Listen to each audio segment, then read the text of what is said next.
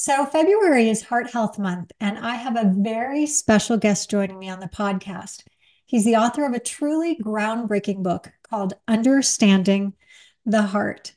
But he also is a survivor of what is referred to sometimes as a widowmaker heart attack, because only about 12% survive this type of heart attack. Dr. Stephen Hussey not only survived, he's thriving, and he's here to give us a truly new understanding of the heart. Welcome to the Perfect Metabolism Podcast. I'm your host, Sarah Vance. I'm a nutritionist, yoga instructor, and author of the book, The Perfect Metabolism Plan. I've been focused on metabolism optimization for over a decade, and I'm here to tell you that, contrary to popular opinion, it doesn't have to be all downhill after we hit 40. This podcast is general in nature, not medical advice, and for informational purposes only. Talk to your doctor if you have questions about how this information applies to you. So, on today's podcast, I'm thrilled to have my very first guest. Dr. Stephen Hussey obtained his doctorate of chiropractic and his master's in human nutrition and functional medicine from the University of Western States in Portland, Oregon. He's the author of two books, The Health Evolution and Understanding the Heart: Surprising Insights into the Evolutionary Origins of Heart Disease and Why It Matters. Thank you so much for joining me today, Dr. Hussey. Yeah, of course. Happy to be here. Your book is amazing, and I just kind of am scratching the surface, getting into it. The list of references are extremely impressive. So I know that a lot of effort and a lot of energy and it went into this book, and it's really kind of mind blowing reading it. So I'm so excited to take a deep dive and pick your brain and learn from you today. So, two of my favorite things to do on this podcast are tell stories and bust myths.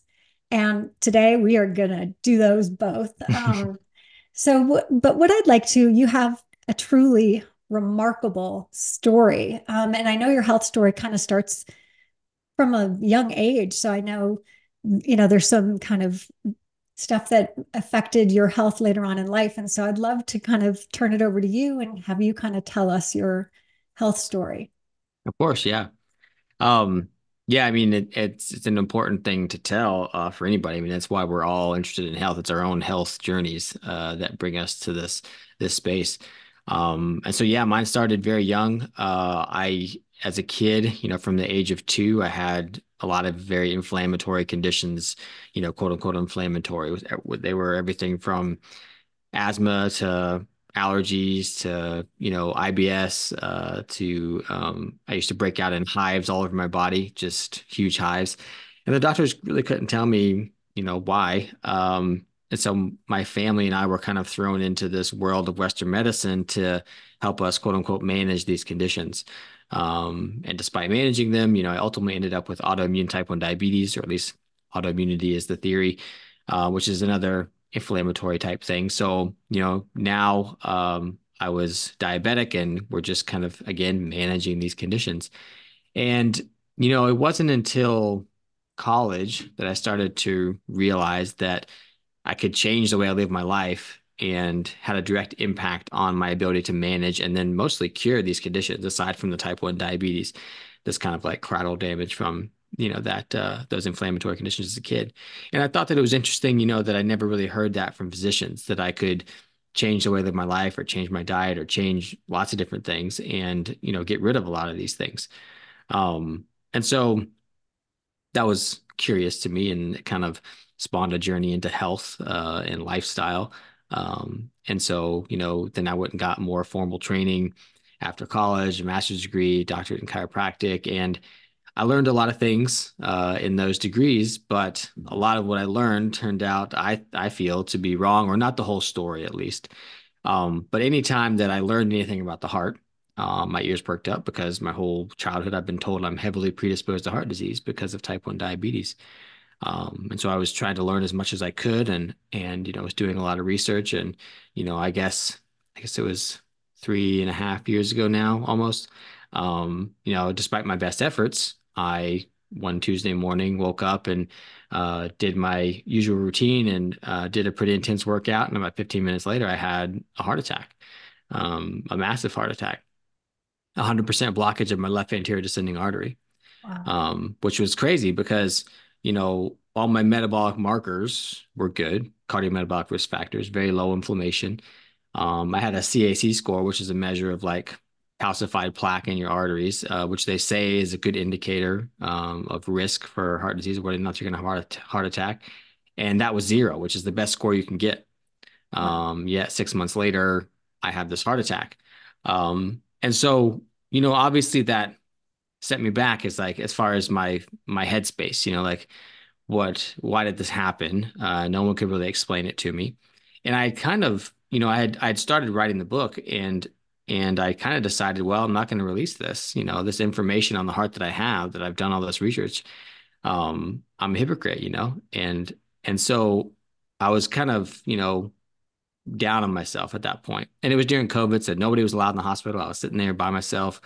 Um, and then, after the heart attack, it's one of the instances I was thankful for Western medicine. They did save my life in that instance.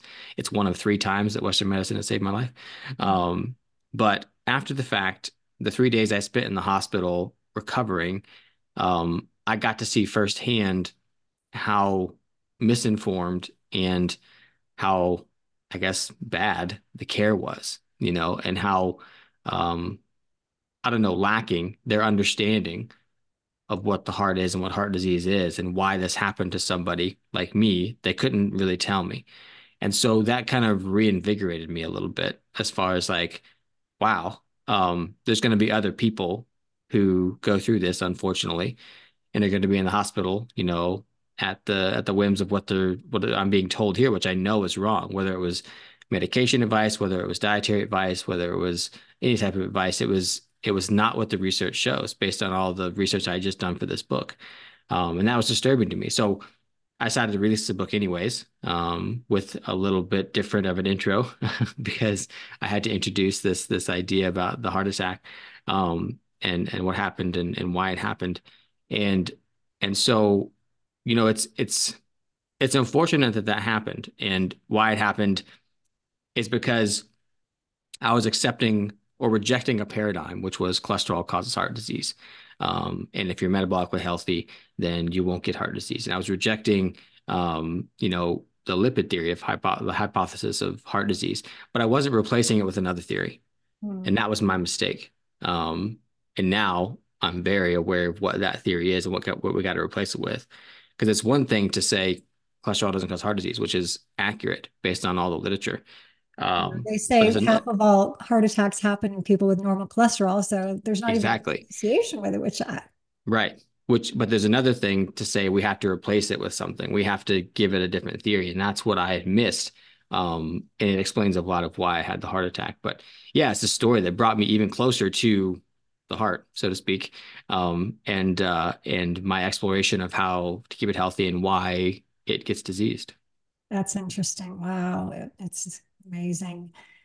I always kind of joke that God gave me my health conditions that I had, and mine weren't as extreme as yours, but they started when I was young. And my dad was a doctor, he was a transplant surgeon, and I just handed my health over to my doctor my whole life, just going, well, fix this, fix that. And finally, years later, I realized, well, oh my gosh, what's at the end of my fork, and my lifestyle and my stress and all of that affects it. And so, I think it's interesting, the doctor being a patient. They always joke Mm, that doctors are the worst patients because they don't want to be patients. Because I one of the things that struck me reading your book is that they expect you to be passive. Like you were wanting to be an active participant in managing your diabetes the way you had known to do for decades. And you wanted to understand what the meaning of all these medications were, and they didn't want you to know. It just seemed like this passivity was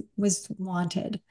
Yeah, it was very much, they had a cookie cutter approach to what to do with someone who has a heart attack like that.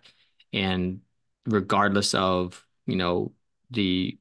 differences in people, that's the recipe that you get. You get these medications, you get this recommendation, and, do it and don't ask questions, right? And so, you know, I wasn't combative. I was getting these recommendations and I was just questioning them. And at that point, I was doubting myself. And I was like, literally, I just want your opinion because I want to know what happened to me. And they didn't seem interested in what happened to me. All they seemed interested in it was, again, their cookie cutter recipe. You do this, you do this.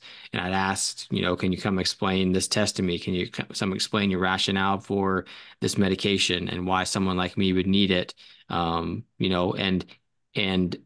I had to like pull teeth to get them to come in and actually sit down and do that. And it was the most troublesome thing because it's Western medicine. I'm very familiar with Western medicine. I understand the shortcomings of it. So I half didn't expect them to be receptive to my questions. Mm. However, it was the shutdown of conversation completely. Or if it was a topic they didn't want to talk about, it was literally someone told me, a doctor told me, I don't know anything about that, so I'm not going to talk about that.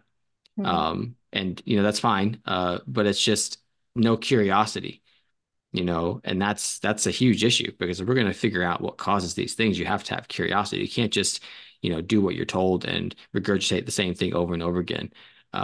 Because I mean, the biggest evidence is that it's not working. Heart disease is still the number one killer in the United States, despite these latest drugs and latest technologies. And it's growing. It's not just staying stable. The heart disease rates are growing. Yeah. And in their defense, in a way, I don't know if they have the time to really be curious. They're just so, they're so busy and overworked and have so many patients that they only really have the time to do what is the standard of care. So Hmm. I can understand that it's hard, but yeah, the curiosity. I think that, there's a lot of conventional allopathic doctors that have taken the time to really look into alternative medicine and recognize that there are benefits. So it's possible, but I think in those ERs, they're just slammed. Yeah. So, looking back, you had mentioned you kind of thought about some of the factors that may have been at play for you, despite all your numbers looking perfect. What do you think was kind of the things that kind of set you up to have that happen? Yeah. Well, ultimately, it's things that encourage clotting, which makes sense. Heart disease is a clot that forms. Stroke is a clot that forms. Atherosclerosis, is we're told that it's this buildup of cholesterol, but actually there's no cholesterol present in atherosclerotic tissue. It's clotting tissue, 87% according to some studies, clotting tissue. So it's things that encourage clotting, and there's many things that can do that. So the three standards that induce clotting are damage to the lining of the artery, poor blood flow or turbulent blood flow, interrupted blood flow, and elements of blood sticking together too readily, right? So those things can encourage this clotting thing to happen.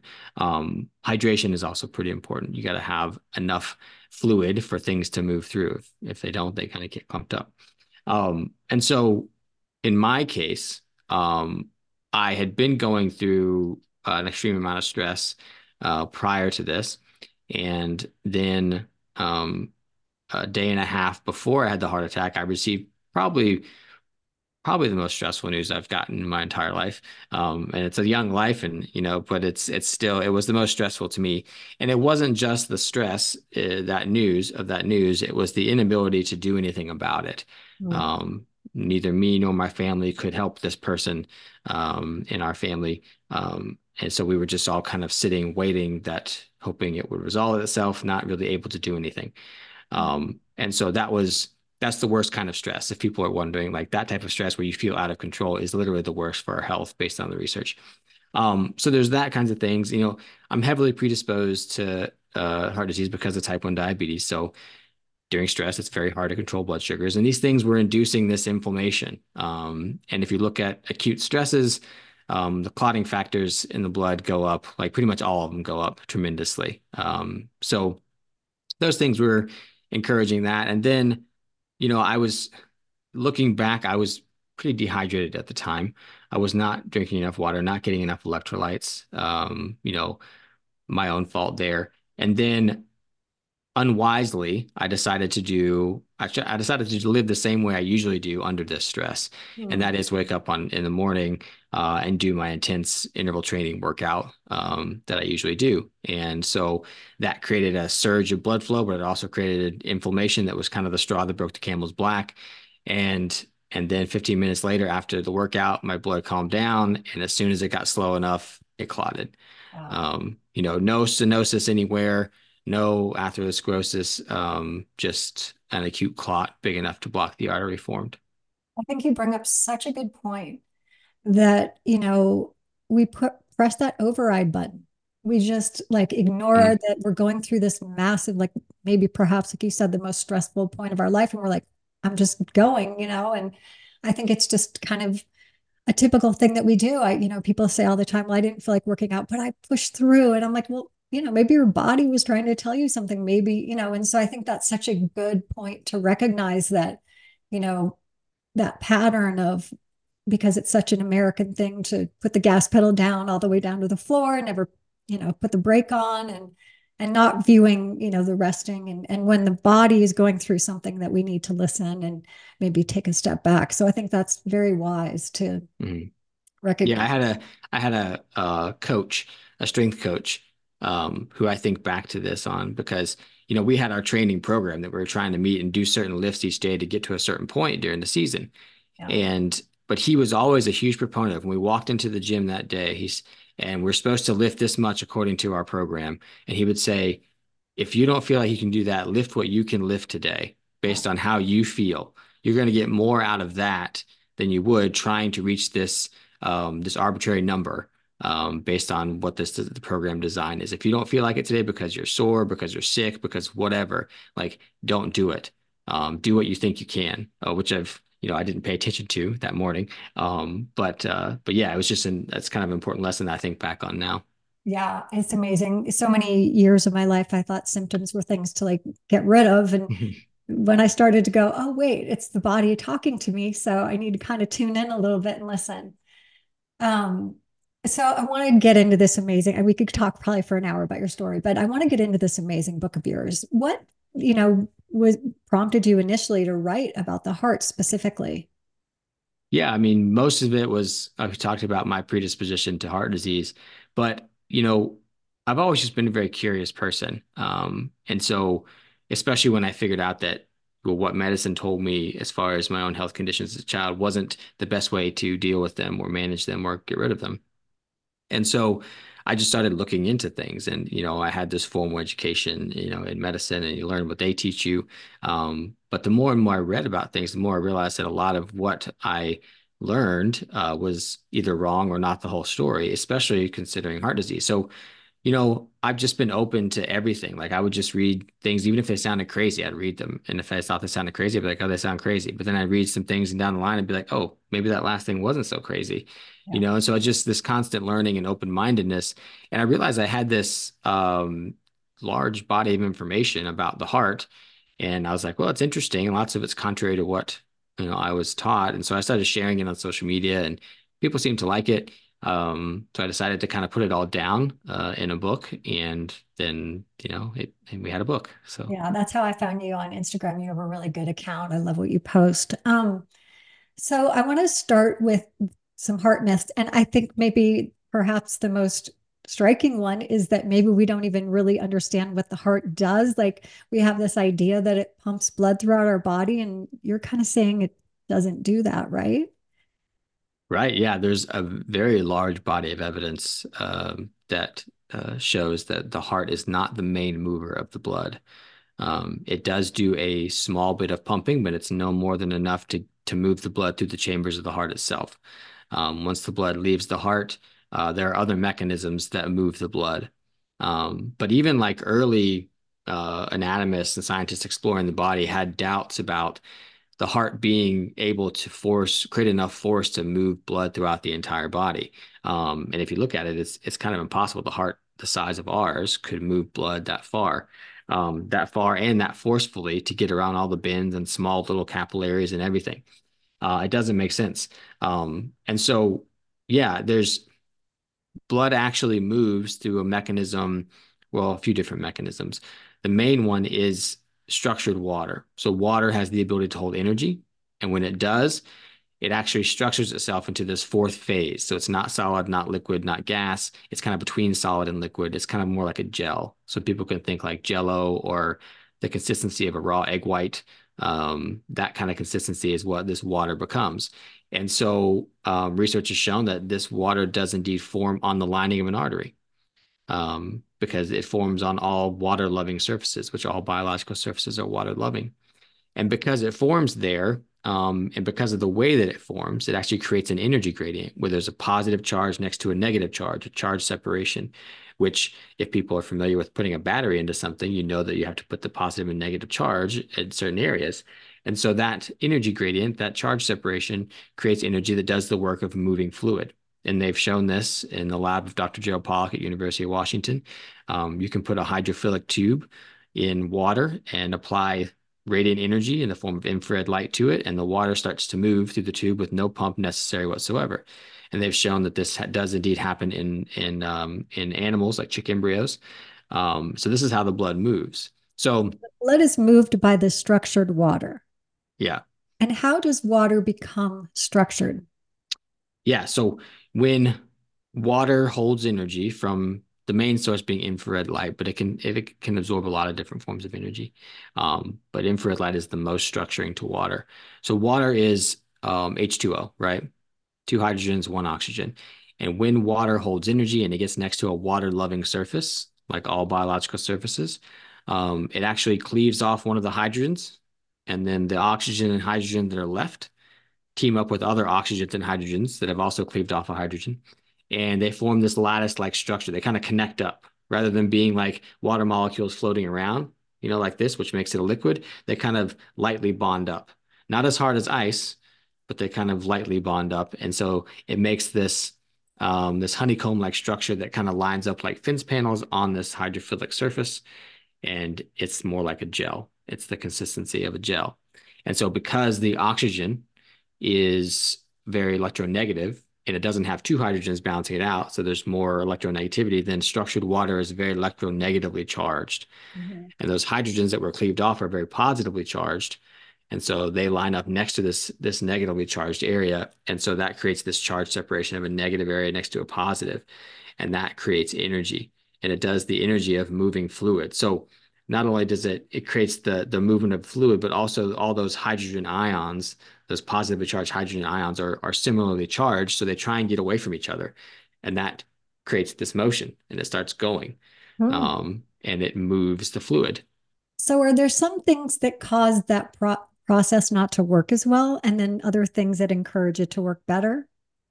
Yeah, so ultimately, this is a big discussion, but life in general is the ability to hold charge in your body. Wow, you're electric, Hold right? Yeah, hold Yeah, negative charge. And we all know this. Like anybody who's gone and learned cellular physiology knows that the cells hold a net negative charge. And the changing in that charge is what happens during what's called an action potential, which does work and makes different signals happen in the body. yeah. But this net negative charge is really important.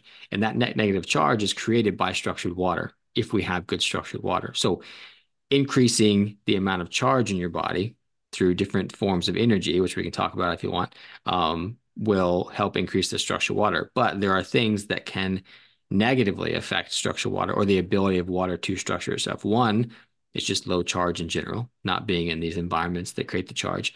But another one is, or one that breaks it down, is certain toxins, like heavy metals, Hmm. or glyphosate has directly been shown to interfere with the ability of water to structure itself. And And for people who are ultimately, listening who don't know what that is, it's a pesticide that's put on like so many foods in this country. And yeah, it's yeah, basically what if you go to Lowe's and you get Roundup, that's what glyphosate is. yeah. Yeah, so yeah. And so yeah, that has been directly shown in Pollack's lab to break down structured water. But generally, there's this idea of inflammation or oxidative stress, these free radicals. And there's different toxins that can be that, or there's different molecules made by the body that play an important role. they're signaling molecules. They tell the body kind of the state of the cellular health of the body.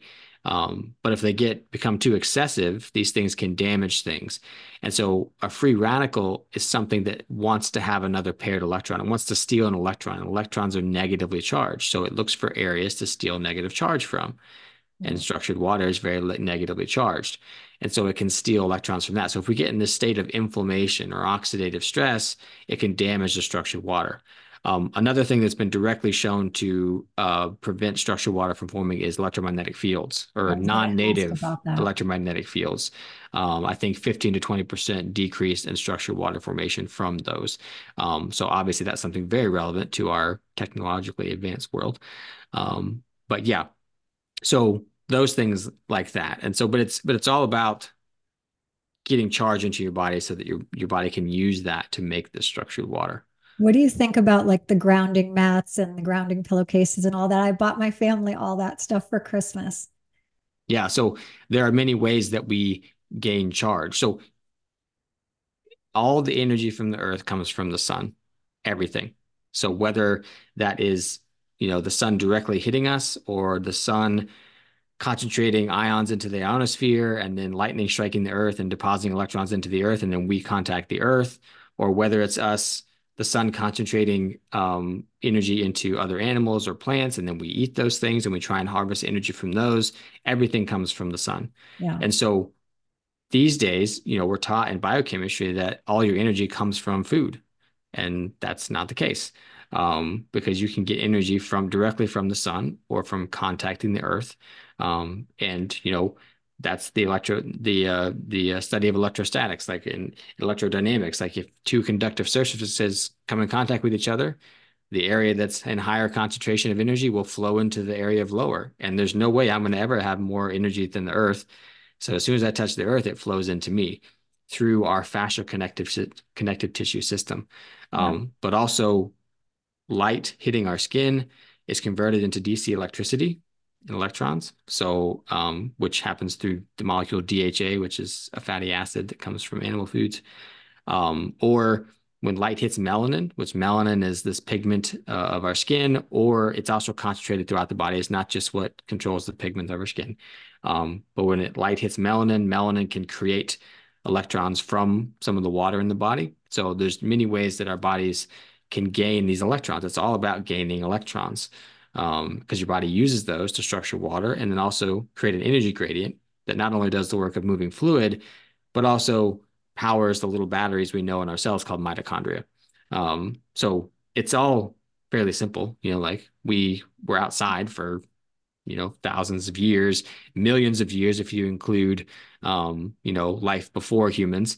But it's all about us being able to harvest energy effectively from that environment that is natural to us. Yeah, and one of the things I love about pets can be a transfer of that energy. Like my dog is a Samoyed, and so she lays outside all the day long, and she lays in the snow, and she's super cuddly. And I'm like, oh well, she's giving me all this grounding energy. You talking about the sun, it kind of makes me think about how we demonize these things. We demonize Mm, the sun. We call it a bad thing, and it's like, well, in addition to vitamin D, it's all that electric energy for our heart and our bodies, and I mean, there's probably a million things we don't know that we're getting from the sun, but mm, the whole demonization of foods, like salt is another one that just blows my mind. I read Dr.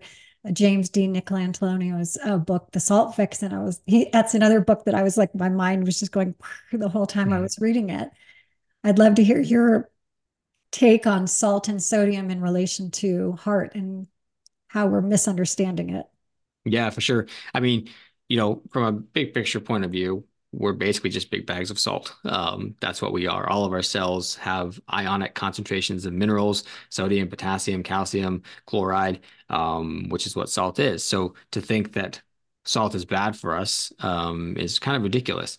But from a more scientific point of view, the idea that, especially like high blood pressure, that's what people think. Right. You eat too much salt, it'll give you high blood pressure. And so, the thinking from that came um, from the fact that, if you have too much, um, if your kidneys are filtering out a ton of minerals, because you had high blood pressure, Yeah. then there was this idea that, oh, the minerals must be what's causing it, right? But in reality, it's kind of the opposite. You have too like, and there's studies that show that like if you give a diuretic and you're flushing out fluid, Mhm. right? That a lot of that salt is lost with that fluid because the salt has to be dissolved in something to get out of the body.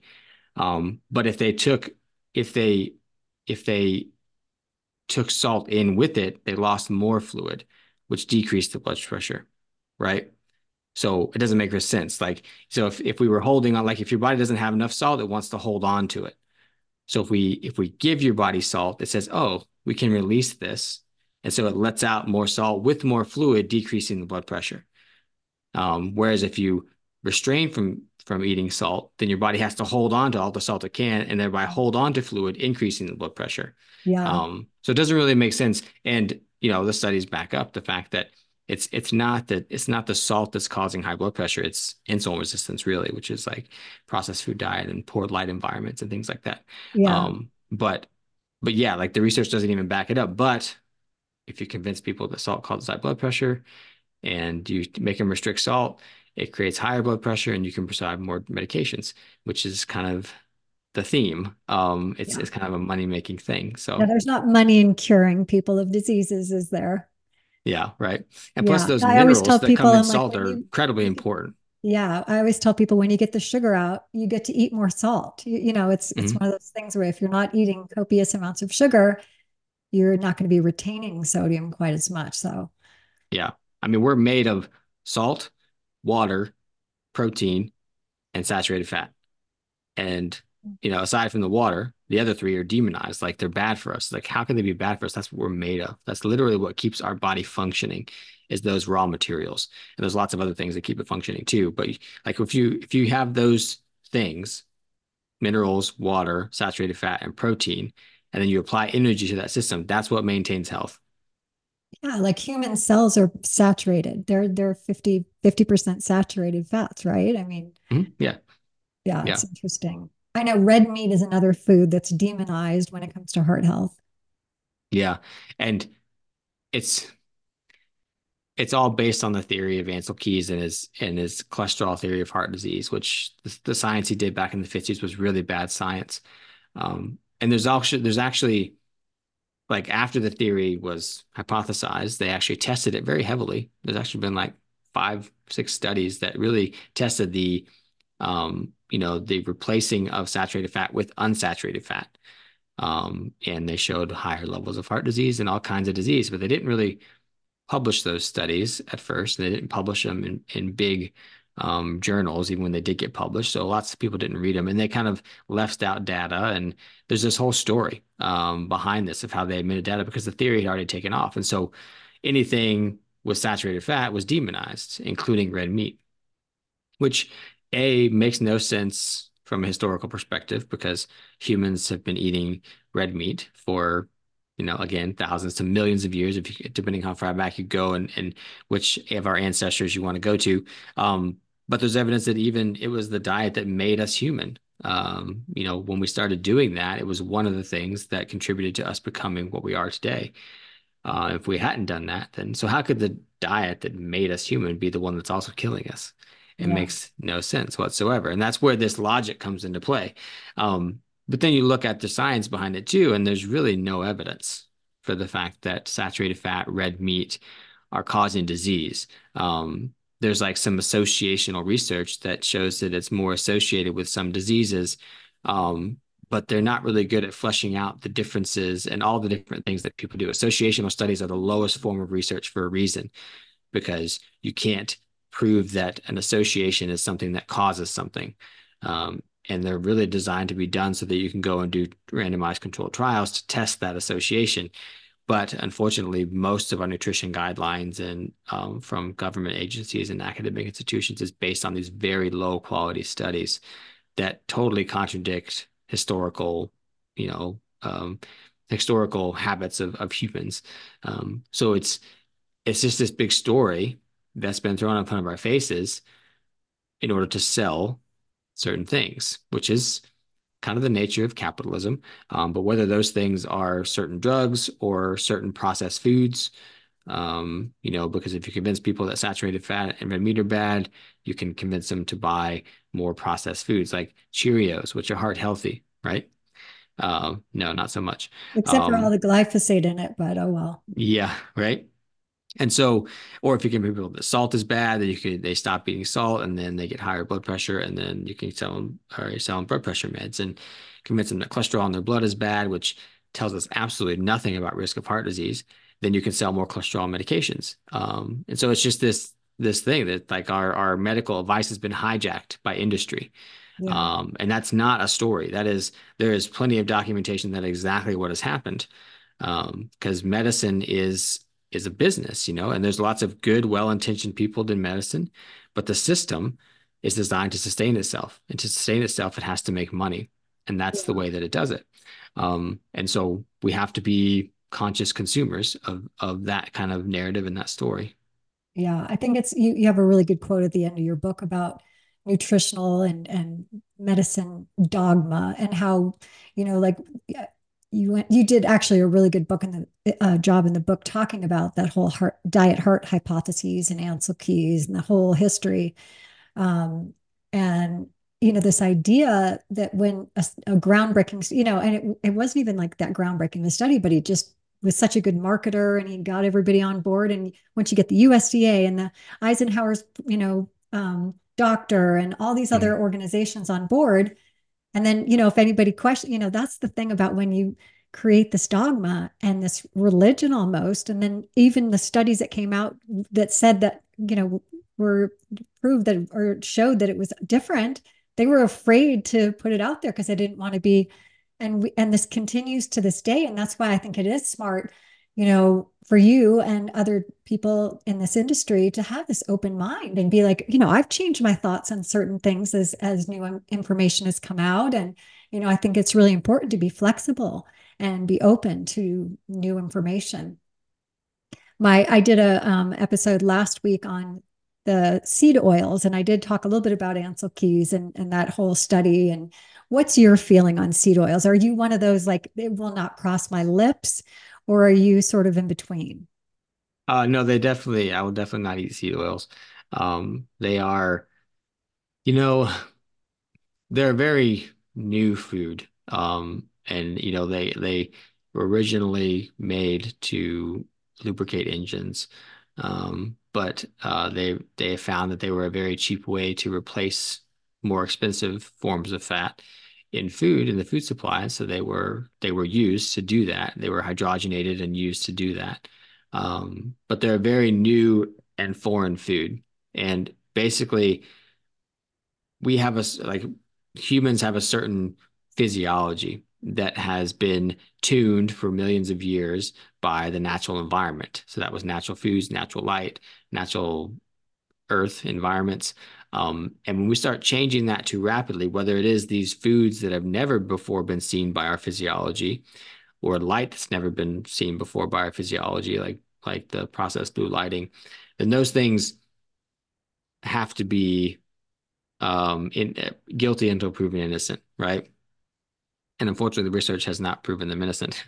Um, but um, but yeah, so these things are highly inflammatory, meaning they're prone to oxidation. So I talked about structured water and how things that cause inflammation and oxidative stress can damage structured water. So this is one of the things that can do it. It's also high in omega-6 fats, which everybody wants to take all these fish oils. And I say that the problem is not that you don't have enough fish oil, it's that you have too many seed oils. Mhm. So stop eating the seed oils, and you don't need all these omega-3s. Like you get plenty from food if you eat good animal foods, things like that. But also there's this aspect of there's saturated versus unsaturated fat. There's omega-6, omega-3, but there's also this classification of plant fat versus animal fat. Plant fat are phytosterols, animal fats, cholesterol. And we are animals. We use cholesterol. That is what we use. We can use phytosterol in a pinch, but it's not as functional for us as cholesterol. And so there's studies that show that Phytosterol can get deposited around the valves of the heart in different areas of the arteries. Phytosterol, if your body is forced to make up the red blood cells with phytosterol, the red blood cells become rigid, which can predispose us to stroke, and lots of issues with plant fat.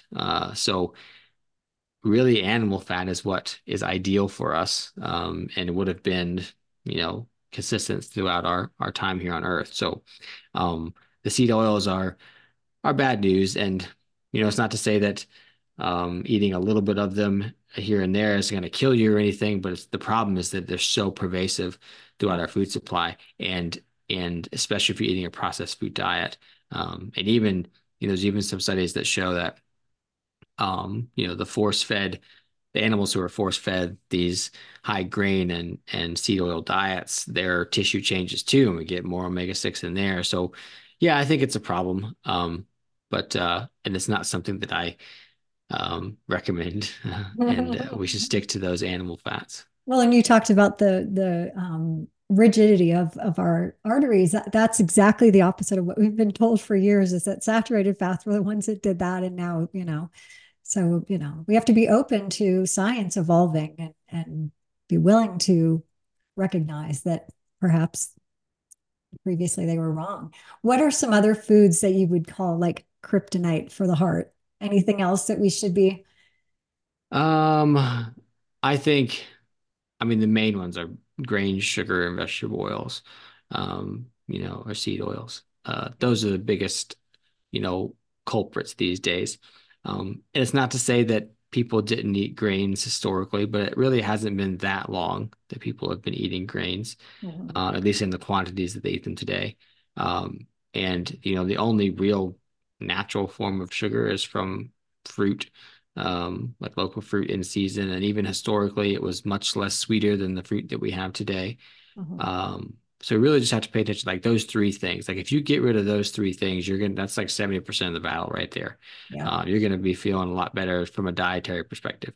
Um, but you know, I think that I think it's not like it's evil or kryptonite, but I think that calcium is overemphasized, Oh my um, gosh. as far as like people just throwing down the calcium supplements. Well, and the Um, thing that concerns me the most is Tums, because if you think about it, people, I mhm, mean, those super strength, extra strength Tums, you know how much calcium is in one of those, and people pop them all day long. Oh my yeah, gosh. I think they should yeah, be illegal. yeah, and I think that obviously calcium is important. We need calcium for lots of physiological things. But if we're in a state of like inflammation and damage to the artery, and things like that, then having too much of a mineral like that could Yeah. increase the deposition of calcium to the artery. It could also create issues with muscle contraction, which the heart is a muscle.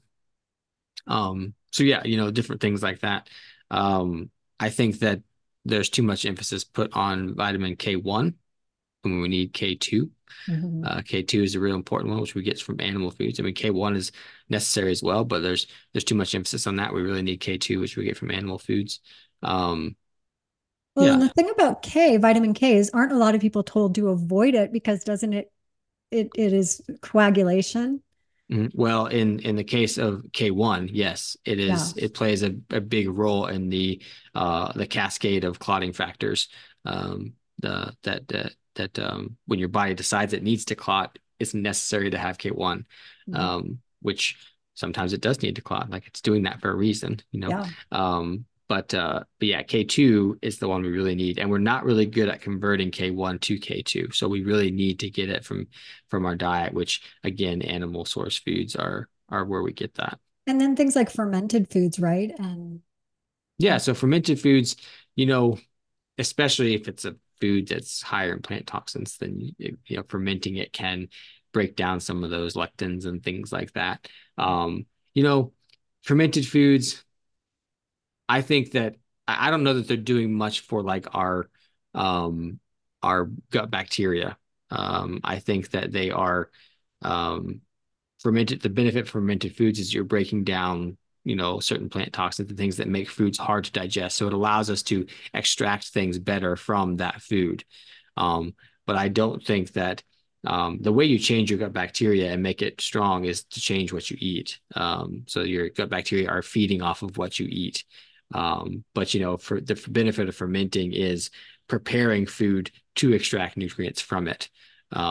And then, your gut bacteria will change based on what you're eating. So if you're eating more protein in animal foods, it'll start burning, or the gut bacteria will start burning different things, and new species will come about. Start burning more fiber and things like that, then the gut bacteria will change again, and we'll start using that fiber. So like that's how you change your gut bacteria, and then also stop killing it, stop taking antibiotics and things like that that just Yeah. completely wipe out the gut bacteria. That can create a big issue. But yeah, What are some of the foods that we should be getting for our heart? yeah. I mean, everything we need for the heart comes from these animal foods. So if you, I mean, basically when you're hungry, your body's saying, I want nutrients and I need energy. Now, we can get energy from lots of different places, but we do need some from food. And so energy is in the form of fats or carbohydrates, and nutrients are proteins, vitamins, and minerals. If you look at animal foods, they're the most bioavailable form of that protein, vitamins, and minerals, which means we can extract nutrients from those foods very well.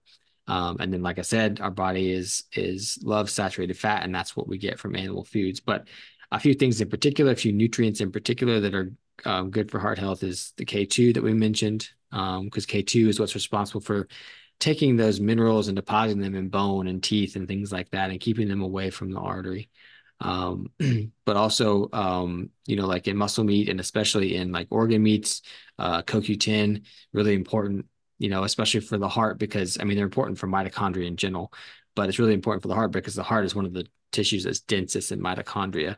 So it's really important for that because CoQ10 plays a role in, the electron transport chain. Yeah, and like Um, sardines are kind of a good source of that. yeah. Yeah, And the sad definitely. thing about statins is they deplete CoQ10, so it's kind of Yeah. like this. They destroy it. And there's lots of counterintuitive things about statins when it comes to heart health. That being one of them, is that they deplete CoQ10. They also cause insulin resistance, which is a huge risk factor for atherosclerosis. Yeah. Um, yeah. What do you think about things like beet chews? Um, I I think there are much better ways to get nitric oxide Okay. than a beet. Yeah. Because that's Beet important for our heart, the nitric oxide, right? Well, it's important for blood flow, like as far Mhm. because nitric oxide is made by the lining of the artery, by the endothelial cells, and it's responsible for dilating the blood vessels so that we can get blood flow and blood moving through there. So when that structured water forms, lots of it can move through it. Um, but infrared light, so just the the endothelial cells are going to produce nitric oxide well if they're healthy, and the way we keep them healthy is we protect them with structured water. If they're protected, they will do their job, and nitric oxide it'll be produced in high amounts. And that's what we look at the studies with infrared sauna use on endothelial health. Nitric oxide skyrockets. So it's really the sun is that's going to get us our nitric oxide production. Plus, when we get sunlight, our blood vessels dilate trying to get to the surface of the skin to soak up that sunlight. So that's incredibly important. So light is what's really driving the health of the arteries through that nitric oxide production. Um, yeah. That's really interesting. Yeah. I mean, this is stuff that's like so out there for so many people to be hearing. Like, I need to get out in the sun for my heart, and but it's amazing. What are some of the things? I mean, what do you think about supplements like magnesium and B vitamins? Are you for supplements supporting heart health? I mean, they have their place in certain situations, but I I want to get away from, and this is an issue I have with the functional medicine community, Yeah. is that it's become just as um, I guess it's the same kind of thinking as Western medicine. It's just instead of using medications, they're using supplements, Yeah. right? So it should be first lifestyle and then supplement, which is what they're called, your lifestyle with these supplements, right? So if you're not trying to get all your nutrients from your food and then getting a little extra for their supplement if necessary, then you're missing the point. And because we, we really don't know how well these supplements are absorbed when, they're just these isolated nutrients. I mean, I kind of think of it as a processed food a little bit. It's not to say that supplements don't have a benefit, or that they haven't helped people, or if people take them, they feel a benefit. I'm never going to take that away from them. But we have to get away from this taking this thing and now I'm protected from this. It has to be lifestyle first. It has to be the way you live your life. How much sun are you getting? How much grounding are you doing? How much love and appreciation are you expressing? Like, all these different things, like how, like, are you minimizing your non-native EMF exposure? Are you moving your body? Like all these different things. Are you eating a good diet? Like those are the things that are really going to create health, and there's no replacement for that. Absolutely none. You Yeah. can choose certain things to, again, supplement that lifestyle if you want to boost this or that, or if you have a specific issue. But it should always be lifestyle first. Yeah. That's it. And that's kind of it's yeah, the word supplement is that it's in addition to, not instead Mhm. of. And I think you're right that a lot of times it is easy to think that I'm just going to use these to fix, control my symptoms or fix the Yeah. problem. And it can Yeah, kind and of, unfortunately, like in functional medicine, I hear stories all the time with clients that say, I went to this functional medicine provider, they took some blood work and they went on my blood work and they gave me 10 or 15 supplements. And they mm, said, all right, take these, then you should feel better. And it's just like that's expensive, first of all, very expensive. I'd rather people spend their money on more lifestyle changes and changes to their home and things that help protect them. But it's also just not going to work. yeah. It's not going to create health in the way that people really need it and want it. Well, while we're on this topic, though, I do want to talk about this substance called, I don't even know how to say it, uabane, or how do you say it? Yeah, What is it? Wabine. Wabane? Yeah. And so it's one, product that's from the Lalana plant, that so Wabine is something that you make internally, like your adrenal glands make this. And it signals, or it tells the heart, or tells the autonomic nervous system to signal more parasympathetic to the heart. So this Mm, parasympathetic, this rest and digest, this calming aspect of the nervous system. And so when the body feels like that is needed, then it will secrete it from the adrenal glands, which again, is that lifestyle thing. Let's balance the autonomic nervous system first. However, in some people who are really far down the line of disease, it can be useful for someone with like angina or heart failure or things like that, because it can really, stimulate this parasympathetic signaling to the heart, which really gives the heart a break. And mm. so it's they've found that it's also produced by this plant, I think native to Brazil. I can't remember. But yeah, and you can get it and you can take that, and it's been shown to help people with those types of issues. So kind of get that heart out of that fight or flight mode, because it does, Hmm. it's hard to get out of that when, like I said, you've Yeah, had that gas pedal down all the way to the floor and you're not yeah, sleeping, and it's like this self-fulfilling cycle. yeah. Especially with a lifetime of that type of thinking, and you kind of getting trained in that, and it's hard to get out of it sometimes. Yeah. You talked about stress. What are some of the things that you like to do to kind of, besides, the infrared sauna and Mhm. grounding, what are some of other things you like to do to lower your stress levels? Yeah. Well, I think that when we think about stress, we have to think about it like, Have you ever have you ever woken up in the middle of the night and momentarily you forgot where you were, what day it was, or something, and it takes you about 10 seconds to orient, like, oh yeah, you remember where you are. Well, that 10 seconds is pretty stressful because you don't know where you are, you don't know what time it is, which is very disorienting.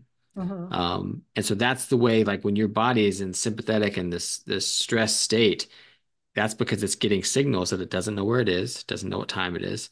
And the things that tell it what time it is are light and where you are on the earth. It wants to know those things. It wants to know the people that are around you and are giving you good vibes and things like that. And so putting your body in those environments that tell it where it is and what time it is, which is circadian rhythm and syncing your body up to the day-night cycle, and grounding, like you mentioned, but also you know, kind of going through your relationships and like which ones are serving you, which ones aren't. Is this person a positive, loving relationship, or is this someone who's kind of toxic and not doing a lot, taking from me more than we're giving each other? Those types of things are incredibly ramping up to our nervous system. And if you have stresses in your life that again are making you feel out of control, like that one in mind, those are the stresses that are worse for your health. And they've done studies on this. People who are in companies and control their amount of stress have way less health issues than people who are in companies and have the same amount of stress, but they're out of control. Like they don't have predictable hours or predictable pay or job security or things like that. It's the same amount of stress as someone who's in control of the whole company and has all that stress to deal with, but they're more in control of that. Yeah. And so that is it's huge. To look into your life and those stresses that make you feel like you're in unpredictable situations or out of control, you want to try and mitigate those where you can. Can't always do it, but those are the things to pay attention to. Yeah, Robert Sapolsky, is that who you're talking about? His research, but yeah, he wrote that book, Why Zebras Don't Get Ulcers, and Yeah. there's a really good movie. I'll post it that he did. I'll post it in the show notes because it just kind of helps to visualize that idea of that feeling of the out of control feeling contributing to Hmm. stress. Um, well, we're at our hour here. I was hoping to try and get done even a little bit earlier, but it was just so interesting. And thank you so much for your time. Um, I just wanted to maybe give you the last word and also people know where they can find you and anything exciting. I think are you working on another book? I am, yes. Yes. Yeah, I Um, don't know if there's a final word you want to have. I'll let you have it. Um, yeah, I mean, so lots of times people consume this health information. There's a lot of information out there. And I think a good way to frame it, because it can get confusing and people will be like, well, this person says that, this person says that. I Mm. think that a really good way to frame things is to just start asking yourself, what is real? Like, what is like real as far as like what have humans been around for a long time? Like we have not been around processed foods. We have not been around social media and very superficial relationships. And we have not been around artificial lighting. We have not been around, living indoors and away from contact with the air. So you have to start asking yourself, is this real or is this hyper reality that humans have created for ourselves? Like this person's saying this is healthy, but this is really unnatural, and natural is this word that gets thrown around. But you just have to start thinking about things in the context of that because it starts to make things simple. It starts to make you realize instead of focusing on this thing, like this person said this is good, this person says it's not, like you can kind of start making your own decisions. Mm. This is something that's really not native to humans. If you think about things, from a historical perspective. So maybe it's not the best for me. And it's just kind of helpful to start thinking about things in that way. Yeah, just have some common sense and connect and listen to our body. It's funny, I just had this thought pop in my head about how you wrote a book about the heart, yet it's really how to live a healthy life. I mean, when you take care of Mhm. your heart, you're taking care of your brain. When you're doing all these things that you've told us, you're lowering your risk of cancer and other diseases. And maybe it's the heart is that center of the body. And when we take care of that, then it's kind of like Western medicine breaks us up into, go to one doctor for one Mm. section of your body. And, you kind of just are tying it all together for us and really letting us know how we as humans can live in a healthy way. What's the upcoming book title? I don't know the title yet, Oh, but the topic is pain, and it's similar to the Heart book in that there's a topic it's centered around, but it's health in general. Like it's more aspects of things that I've discovered about health, and I'm just relating them to chronic pain now and explaining pain rather than um, you know, the just this broad scope of everything, like just centering sure. it on one topic. So many people need that. So I'm definitely going to be looking for that. And um, so where can people find you? Yeah, so my website is resorethroughhealth.com. People can find me there. I'm on social media. It's just Dr. Stephen Hussey, Dr. Stephen Hussey. People can reach out to me there. My books are on Amazon. If people don't want to use Amazon, they can go to the publisher website, which is Chelsea Green Publishing. They can buy it there too. I'll link all of that down in the show notes. So thank you so much for your time today and this just incredible book and helping us to understand our hearts, but our health. Yeah, of course. Thanks for having me. Thank you all for listening today. Make sure to like and subscribe so you don't miss anything. And this is your Perfect Metabolism podcast.